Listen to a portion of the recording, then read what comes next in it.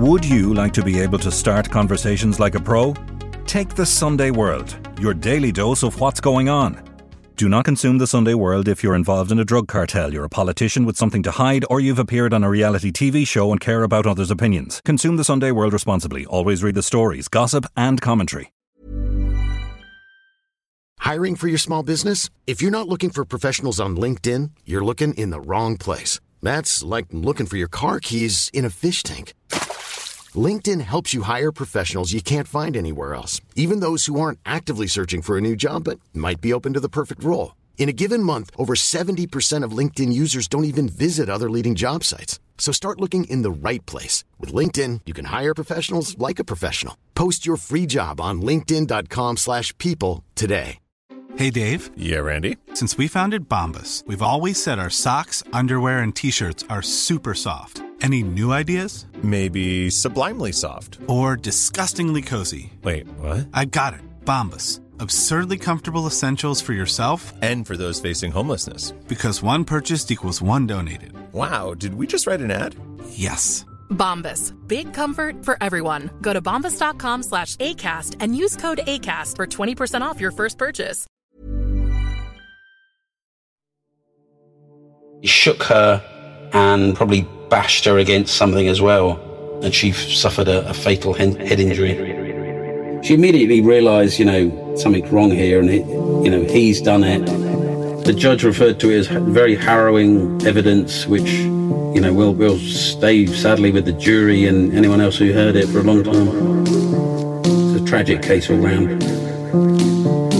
I'm Nicola Tallant, and you're listening to Crime World, a podcast about criminals, drugs and the sins of the underworld in Ireland and across the globe.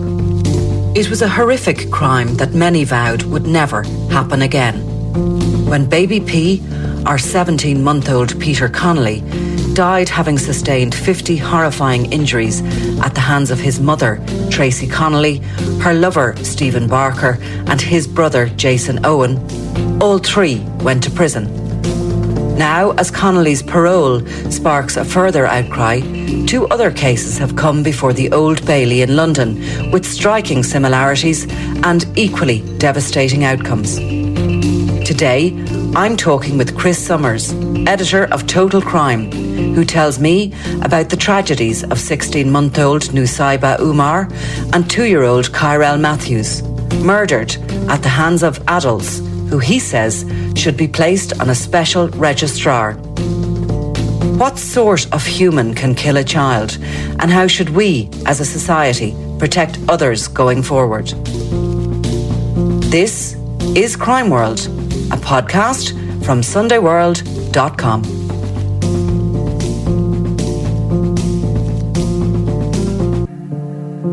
Chris, I think we all remember the story of baby P, and all the way back in 2009 when his mother, Tracy Connolly, was jailed. Just tell us what's happening with that at the moment, because I was surprised to see that back in the media. Yeah, I understand that she has now been cleared for release by the parole board. I think it sort of came out via the Ministry of Justice, or Dominic Raab sort of seemed to confirm it. Usually, those sort of things they're not publicly announced, but it appears that, she has served her time and is considered fit for release, which obviously is going to annoy a lot of people who remember that case and feel that she should have served longer. And just remind us what happened, because that picture of that little blonde baby sort of tends to stay in our heads, but what actually happened back then? Well, he was he was obviously the child of Tracy Connolly. He was originally known as Baby P because he was covered by legal orders preventing his naming. So he was originally only known as Baby P. Later in the legal proceedings, he was formally named, identified as Peter Connolly, and yes, her son. And he died at the hands of her boyfriend and his brother, who were both living with her. And like horrific injuries to his little body. horrible. And it also happened in the London borough of Haringey, which only 4 years earlier had also been where Victoria Clombier died. And if you remember the Baby P case, there was huge sort of political ramifications. The director of Children's Services was fired, and then she was sort of challenging it, and the then Justice Secretary, or the Home Secretary, I think it might have been Jack Straw, got involved. So it became a very big story. I mean, the child died of 50 injuries. He was only 17 months old. And after there had been incidents of abuse in that home over a period of time, and I think the general feeling was the care services had failed him. And Tracy Connolly herself, you know, her face is well known. She's coming out now on parole. She served her time. Is there outrage about that, or what's the sentiment? I think there would be outrage in that area, and anyone who knows the family. I mean, yes, like you say, there was a lot of social services involvement and sort of blunderings, you know, failing to notice injuries or just taking her word for what had happened, and not, you know, just very poor social work follow-up. I mean, obviously at the moment, you know, everything's about Russia and Ukraine and the energy crisis. So, you know, that story, Tracy Connolly's release is probably not getting the coverage it might ordinarily. But, I mean, there will be a lot of attention, certainly if she ever was arrested or, you know, did anything to pop back into the public consciousness again. Is there a suggestion that she has, you know, done courses in prison or anything like that? Have you seen, you know, is she coming out a reformed character? Clearly the parole board believe it. Yeah, I don't think the Ministry of Justice would comment on that. But yes, almost certainly as part of her prison sentence, she would be, well, firstly made to accept, you know, or sort of confront her crimes and her responsibility for what happened, and address, you know, issues that she may have, you know, whether it was alcohol or substances or just sort of being with men, you know, very, you know, choosing very, very bad boyfriends and allowing them, you know, allowing them to hurt her children. I mean, obviously it's very unlikely that she'll ever be, you know, allowed to have a child and take care of that child. In fact, I've been doing some research and speaking to a campaigner about, they're trying to set up a child cruelty register in the UK, because at the moment you have a sex offenders register for anyone convicted of, you know, anything from rape right down to, you know, indecent assaults, etc., sexual touching, and, you know, so that immediately flags up you know, people with those predilections. But anyone who's had any sort of child abuse or neglect conviction is not actually on the radar. It's up to individual social services to know about them, and especially if they move from one part of the country to another, you know, there's a fear that they could well sort of go off the radar and, you know, commit offences again or harm another child. So it's amazing that there isn't such a thing. And you've been in court recently in the Old Bailey, where unfortunately what happened to Baby P isn't a thing of the past. It's still unfortunately happening to other innocent children. 2 cases, and we'll start with Cameron Haider and the baby Nusaiba Umar, 16-month-old little girl. Very hard cases to cover, I'm sure.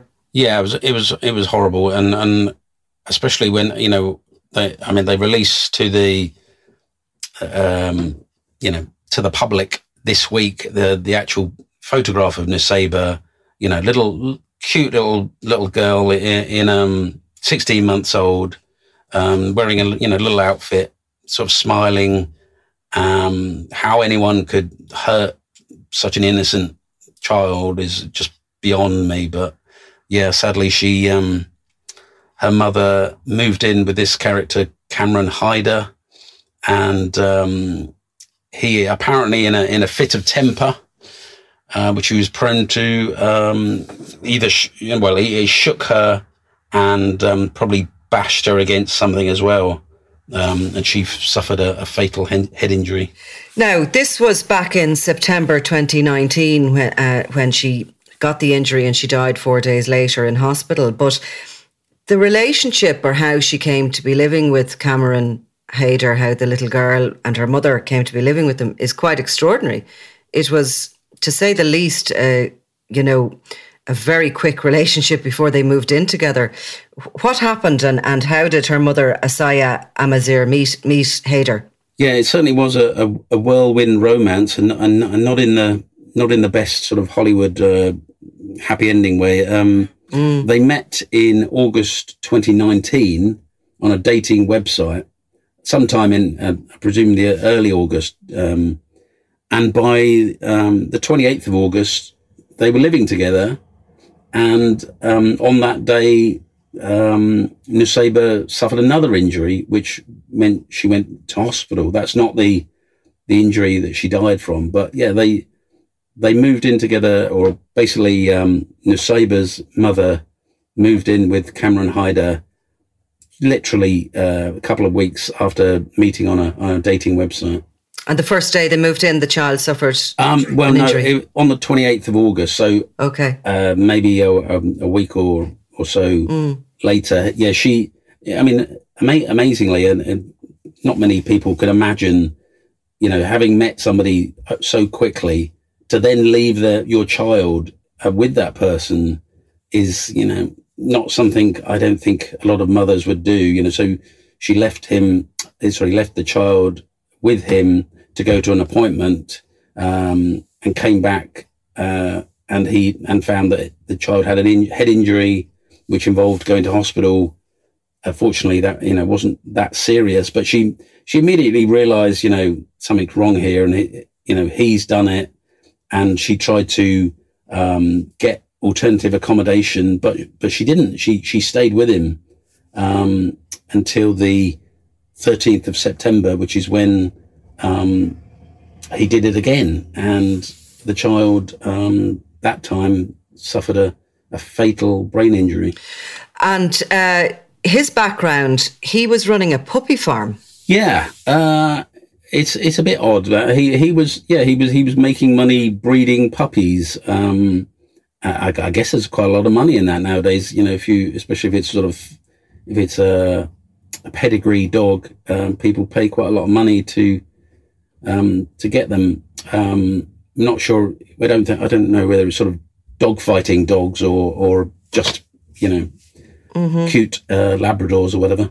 But there was also, that was a part of the reason that she moved in. Apparently, she wanted to sort of help with that, or she wanted to get some money out of it, I think. So that was certainly the part of the remit for moving in. So the first injury, what excuse did he give her that first time that she ended up in hospital with her baby? I think he just said it was an accident had happened, it's just she'd accidentally hit her head. I mean, children do hit their heads. I've got a young child, and he's not quite walking. He's crawling around, and occasionally they sort of lose their balance and bang their head. So it does happen, but maybe she gave him the benefit of the doubt that time, but it was quite a serious injury. And of course, the key thing is with children that age that they can't tell you themselves what's happened, and they can't tell you if somebody's been abusive or mean to them because they don't have the vocabulary skills. So they are particularly vulnerable. I mean, of course, children are vulnerable for a long time, but eventually they get to a stage that they can vocalise if something has happened to them. But a 16-month-old wouldn't have had a hope. When the second time when it happened, and this was the fatal injury, what happened that time, or what was his excuse that time? On that time, he said there'd been an accident in the kitchen, I think it was, and the child was quite seriously, had a very bad sort of swollen head, and was screaming, and and immediately the mother tried to get wanted to call 999, but he didn't want her to. He tried to stop her getting that care, presumably because he knew that it would end up with the police getting involved. But I mean, it's difficult to know whether a few minutes earlier, if the ambulance had come, whether it would have saved Nusaybah's life. But it's shocking that he tried to stop her. And when they did get to hospital, when she managed to get the child to hospital, was there evidence given as regards what she said to medics, or what their initial thoughts were on this injury, how it had happened? Well, yeah, I think there was evidence that Nusaybah's mother tried to sort of play down what had happened, and sort of protected him to an extent, until it became quite obvious to the doctors and to the police that she wasn't quite telling the full story. So yes, that did come out. On the 17th of September in 2019, when the ICU life support was switched off and Nusaybah died from her injuries, at that point, presumably the police are involved. They've been called to the hospital by medics. They realised that something serious has happened. Was he arrested immediately, Cameron Hayder, or had he disappeared? Yes, I believe he was arrested immediately. I should also mention that the child's father, biological father, Mohammed Umar, he sort of rushed to the hospital as soon as he heard, and he didn't actually realise that she was living with somebody else. He didn't even know who this Cameron Hayder was. They'd split up, and he was apparently trying to get custody of Nusaybah, but he wasn't even aware that she was living with this guy. So suddenly he hears that his daughter's in hospital, very seriously injured. She's apparently had an accident at the house of this Cameron Hayder, and he's, can imagine his shock and horror, especially as the child, would die 4 days later. Now, under questioning with the police, Hayder pretty much tried to put the blame on Nusaybah's mother, and he said that she had basically used the discipline on her, and he made some strange comments about her hijacking a taxi to take the child to hospital, sort of painting her as the bad one. Yeah, I mean, what a character, right? Not only does he kill this woman's child, but he then tries to pin the blame on her. It was the desperate act of a desperate man. And what was his demeanour like in court? Well, that's the strange thing. He didn't turn up. He refused to, certainly on the day of the sentencing, he refused to leave his cell at Belmarsh Prison, which, many would see as just the act of a coward. You don't want to turn up to, get your attention, your sentence. But he did, he did appear several days during the trial, and he lost his temper quite a lot. He would sort of shout and interrupt people, and that did not help him one iota, because the jury just saw this is a guy with a really bad temper, a really short temper, and they probably imagined that he's the sort of guy who would lose his temper with a little child and do this. And it's unusual enough to see that in court, while you'll often see it in TV dramas. You don't really see that from defendants. They're usually pretty well behaved, pretty well dressed. They will attempt to look exactly the opposite. Yeah, I mean, I'm sure beforehand he would have had a proper talking to from his defence lawyer saying, just don't say anything, sit quietly.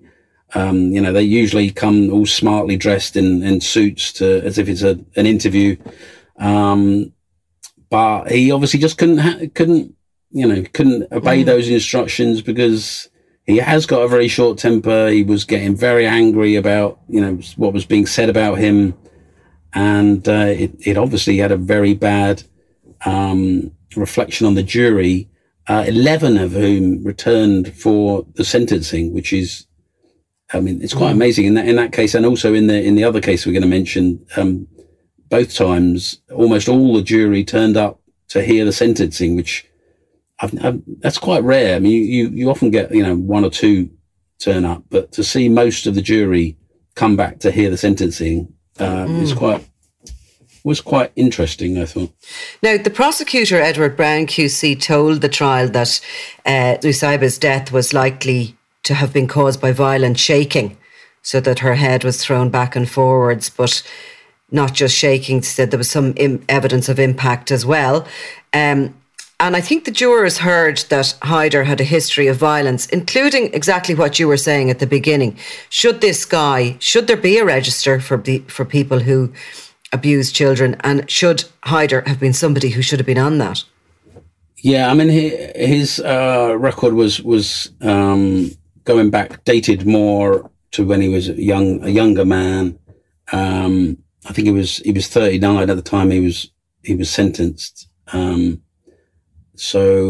I don't think he had any record of violence against children. But I mean, yeah, the incident, the first incident in August should have been reported to social services, and there should have been a proper investigation at that point. So. Yeah, there will be a lot of questions asked about this case. So he has been jailed for life with a minimum term of 20 years, and he got another sentence of 18 months for cruelty to run concurrently. So that is a hefty sentence. That's essentially a life sentence here, or a little bit more than it. An average life sentence here is 16 to 18 years. And he'll be a man coming up to his 60s by the time he's released. But unfortunately, he's not the only one that's been before the courts in recent times for such an awful crime. This one, if it's possible to be worse, I feel it is, because the mother's involved as well in a much more hands-on fashion. So this little boy, Kyrell Matthews, was only 2 when he died in October of 2019, just weeks after the other case. Yeah, I mean, there is a lot of similarities. When the Haider case, Cameron Haider, was East London, Kyrell Matthews was South London, but they were a lot of similarities. And also, I mean, Ed Brown was the same prosecutor. Right. Interestingly, what you were saying about the sentencing, is that Haider got 20 years, as his minimum tariff. And Kyrell Matthews' killer, Kemar Brown, got 25 years. And I think that is because it was substantially worse. The level of injuries, and it had been going on for a lot longer. Whereas Haider lost his temper twice. Second time fatally. Kemar Brown had been doing this. He'd been hitting the child for months. And the evidence came out during the course of the trial. So he is in a relationship with Kyrell Matthews' mother, Philisa Shirley, who's 24. He's significantly older than her. Is he the father of this child, or have they got together after the child is born? No, we heard evidence from the child's father, whose name's Kyle Matthews. So he's obviously given his name to Kyrell. Philisa Shirley, Kyrell Matthews' mother, was originally at university, and she met Kyle Matthews, and they had a relationship, and she got pregnant, and she dropped out of university to have the child and look after him. But the relationship with Kyle Matthews broke down, and they split up, and sometime later she meets Kemar Brown, and they move in together. So he wasn't the father. Is there any suggestion of violence to the child before she moves in with Kemar Brown, or does it seem to start when that relationship gets underway? Well, he has got a long criminal record, which I doubt he told her about. It included battery towards an ex-girlfriend, and also a robbery of a woman. Quite a violent robbery of a woman, which he said, he was sentenced to 6 years in prison for. So, he was not a nice guy, and he, obviously prone to targeting people less, or not men, not fighting other men, but picking on women and ultimately children. And what happened in that household and over those months to that child? It sounds like a fairly feckless household. They pretty much sat around all day smoking weed. From what we heard, both were cannabis smokers. He might have been, dealing drugs. Neither of them were in employment. I mean, she obviously had a child to look after, or supposedly look after. And yeah, it was not a happy home. That, very, just generally poor parenting. They were sitting around on the sofa watching TV all hours. Kyrell would fall asleep on the sofa. He wasn't being put to bed at a normal time. He wasn't being fed properly. It was just, it's a pretty chaotic household. And in May of 2019, he was in hospital with a significant injury to the side of his face. That's 5 months before his death. I think the hospital carried out an investigation and found that her explanation that he'd fallen off a high chair was plausible. There was another red flag, perhaps, in July of 2019, when the police were called to a domestic incident at the house. Another incident where a passerby alerted police when they heard stuff. There was a lot missed there, wasn't there? There was, and it was also not really. Well, they obviously wouldn't tell anybody about this, and Kyle, the child's father, he wasn't aware of any of this. He actually said later that, when he wasn't with Kyrell, he assumed that his mother and her partner were looking after him and he was in a safe place. He would have sort of occasional weekend access and, saw a sort of happy child, and then he would come back and give him to Phylesia. But this process, this abuse was going on for months. It was October, 20th of October when Kyrell died, when he suffered those, final injuries. But there was evidence emerged that it had been going way back to July and August. In fact, these horrific audio recordings proved that was the case. And those audio recordings were taken from Phylesia's phone, and they were played to the jury. Were you in court for them? I wasn't actually, but I interviewed Ed Brown the other day. We spoke to him after the case, and he was explaining that they had enough evidence to go to trial, and it was only sort of quite late in the investigation that the police were going through Phylesia's phone, and there was, as is the case with most people, there was an enormous amount of photographs and videos and all sorts of things. But then they found these audio recordings that she had made when she went out and left Kyrell with Kemar Brown. But it wasn't because she was concerned about abuse. It was simply that she thought he was being unfaithful.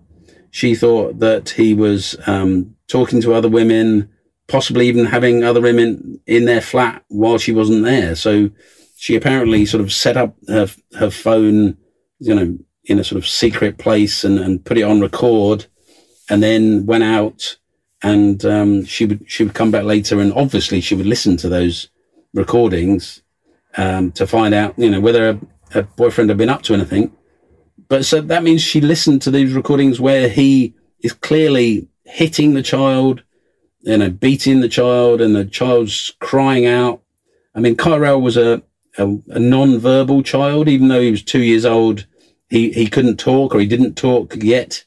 So there's no way he's going to tell anyone, but he was clearly in pain in these audio recordings, and it's quite astonishing that she didn't take any action or didn't, say, I've got to move out, or go to the police or whatever. She probably just relieved that he wasn't having an affair. It's astonishing. It's very, very hard evidence, no doubt, to have to listen to in a court, to hear the distressing cries of a child. Yeah, I mean, everybody who was later killed. The judge referred to it as very harrowing evidence, which will stay sadly with the jury and anyone else who heard it for a long time. Now, the 20th of October 2019, it was Felicia who called emergency services to say that the child his eyes were rolling in his head and he was floppy, and she was advised to give him CPR, which she tried to do, and that later kind of slightly skewed exactly what had happened to him, and maybe that some of these injuries could have been caused by that. I think there was 41 fractures on his body when he was, during the autopsy they discovered. What was the tone of her call to emergency services? Was she distressed, or was she? Well, that is the amazing thing. Firstly, she didn't call 999, which is obviously the emergency service number if you have an emergency. She called 111, which is sort of like an NHS advice line. If you're worried about, it's sort of like going to the doctor, but you just ring up for some advice. And she is so laid back in this call. It's sort of like, yeah, he's sort of acting a bit strange. He's acting a bit funny, sort of a bit floppy, and he's it's like he can't breathe, but she just doesn't sound like a normally concerned parent whose child is struggling to breathe. His eyes are rolling back in his head. I mean, that most mothers and fathers would be terrified, like, what the hell is going on? They'd call 999 or, so in fact, the 111 operator herself then calls an ambulance. She calls 999 and then starts to give, CPR instructions to Felicia. And yes, that then became a sort of a defense argument, because it emerged that the operator had probably made a mistake by not clarifying the age of the child. Most people, adults and sort of children of a certain age, you can do CPR with two hands. You're supposed to use both hands to push down and get their heart beating. But with very small children, I think 2 or under 2, you're only supposed to use one hand, because you might cause damage or a bleed, internal injuries. And that was something that the Kemar Brown's defense would later claim caused the injuries. They also tried to dispute the fact that there were 41 fractures, but only 5 of them were fresh. Only 5 of them had been caused that day. The pathologist, Dr. Nat Carey, who's one of the top pathologists in the country, said that they were historical. They were old. They'd sort of been caused and then healed again, and that was something that the defence tried to challenge. They tried to say no, they were all caused on the day by this faulty CPR. Now, when they came to court, both denied murder, and they basically used this defence that these injuries were caused by trying to revive the child. Well, it was Kemar Brown's defence who used that. I think Felicia, she just said, she admitted causing or allowing death. So she basically said, I went out that day and left Kyrell with Kemar, and that's when this happened. And she basically covered up for him later, but she's saying I didn't cause it. But he would later claim he didn't do anything wrong, didn't harm the child, and it must have been the CPR that caused the death. He was actually, the jury didn't obviously believe them. He was convicted of murder and given a life sentence with a minimum term of 25 years. And I think she was acquitted of murder but found guilty of manslaughter and sentenced to 13 years. Does she get half of that on licence, or does she have to serve that full sentence? I think she has to serve 2/3 of it. So yeah, she will be out before 13 years. I mean, obviously, she's also been in custody for, I think, getting on for 2 years. So that has to come off it as well. So yeah, she might be out in, can't do my maths, but maybe like 8 years or something. Yeah. It seems that in cases like this, no sentence is satisfactory when you hear the kind of evidence that is given and what has been done to these children. She's a very young woman. She's still only 22. So when she comes out, she will still be, definitely childbearing age. And, and in fact, I haven't mentioned that she had a child with Kimar Brown after Kyrell died. After Kyrell died, it was quite a long time before she was actually charged. And in that time, she got pregnant. She had a baby. We don't know the details, but I imagine that child has now been taken into care. So yeah, it's a tragic case all round. It seems that many people can have children, but to become a parent is a completely different job.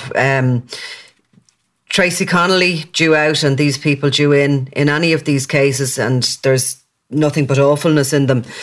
Do you ever see any remorse? Do you ever see any humanity in those people standing there, facing these charges and this evidence about their children? Well, not in this case. Kimar Brown and Felicia Shirley, neither of them showed any reaction the whole way through the trial.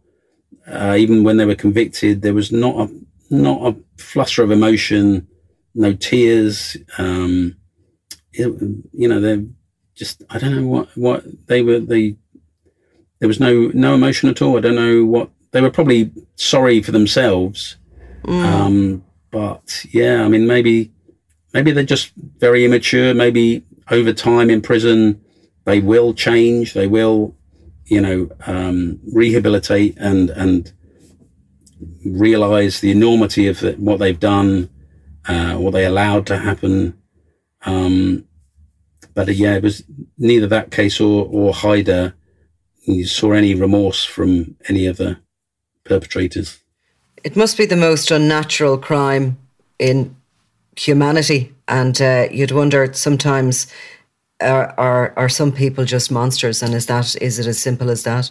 Yeah, and it's interesting what you say about almost anyone can have a child. I mean, I've actually sat on fostering and adoption panels, which is fascinating. You get to hear, from, there's obviously a lot of people who have fertility problems and have difficulty having children.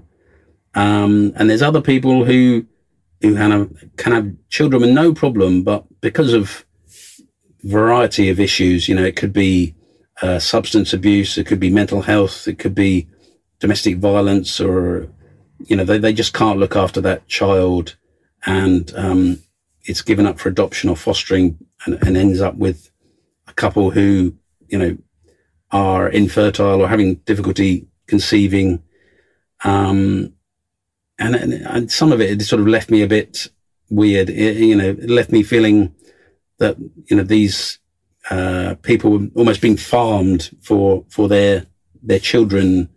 But I mean, in most cases, they end up in a much happier home, and that child will end up to have a much happier life.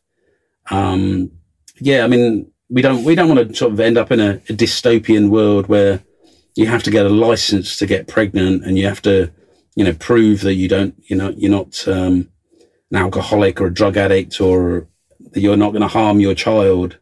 It's got to be, that anyone can have a child, but the authorities just need to be really on top of the minute that there's any allegation, they need to be right in there,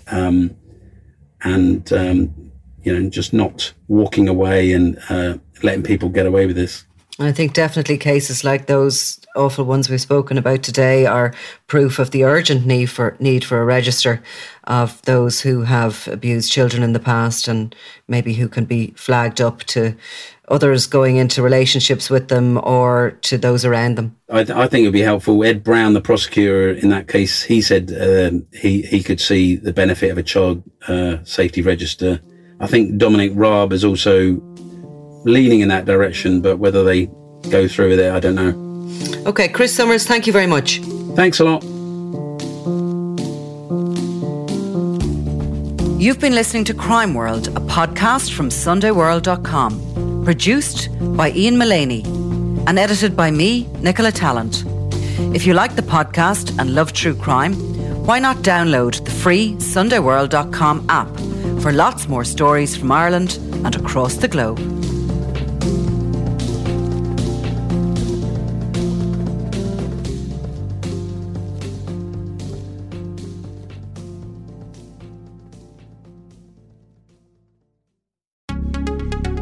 Would you like to be able to start conversations like a pro? Take the Sunday World, your daily dose of what's going on. Do not consume the Sunday World if you're involved in a drug cartel, you're a politician with something to hide, or you've appeared on a reality TV show and care about others' opinions. Consume the Sunday World responsibly. Always read the stories, gossip and commentary.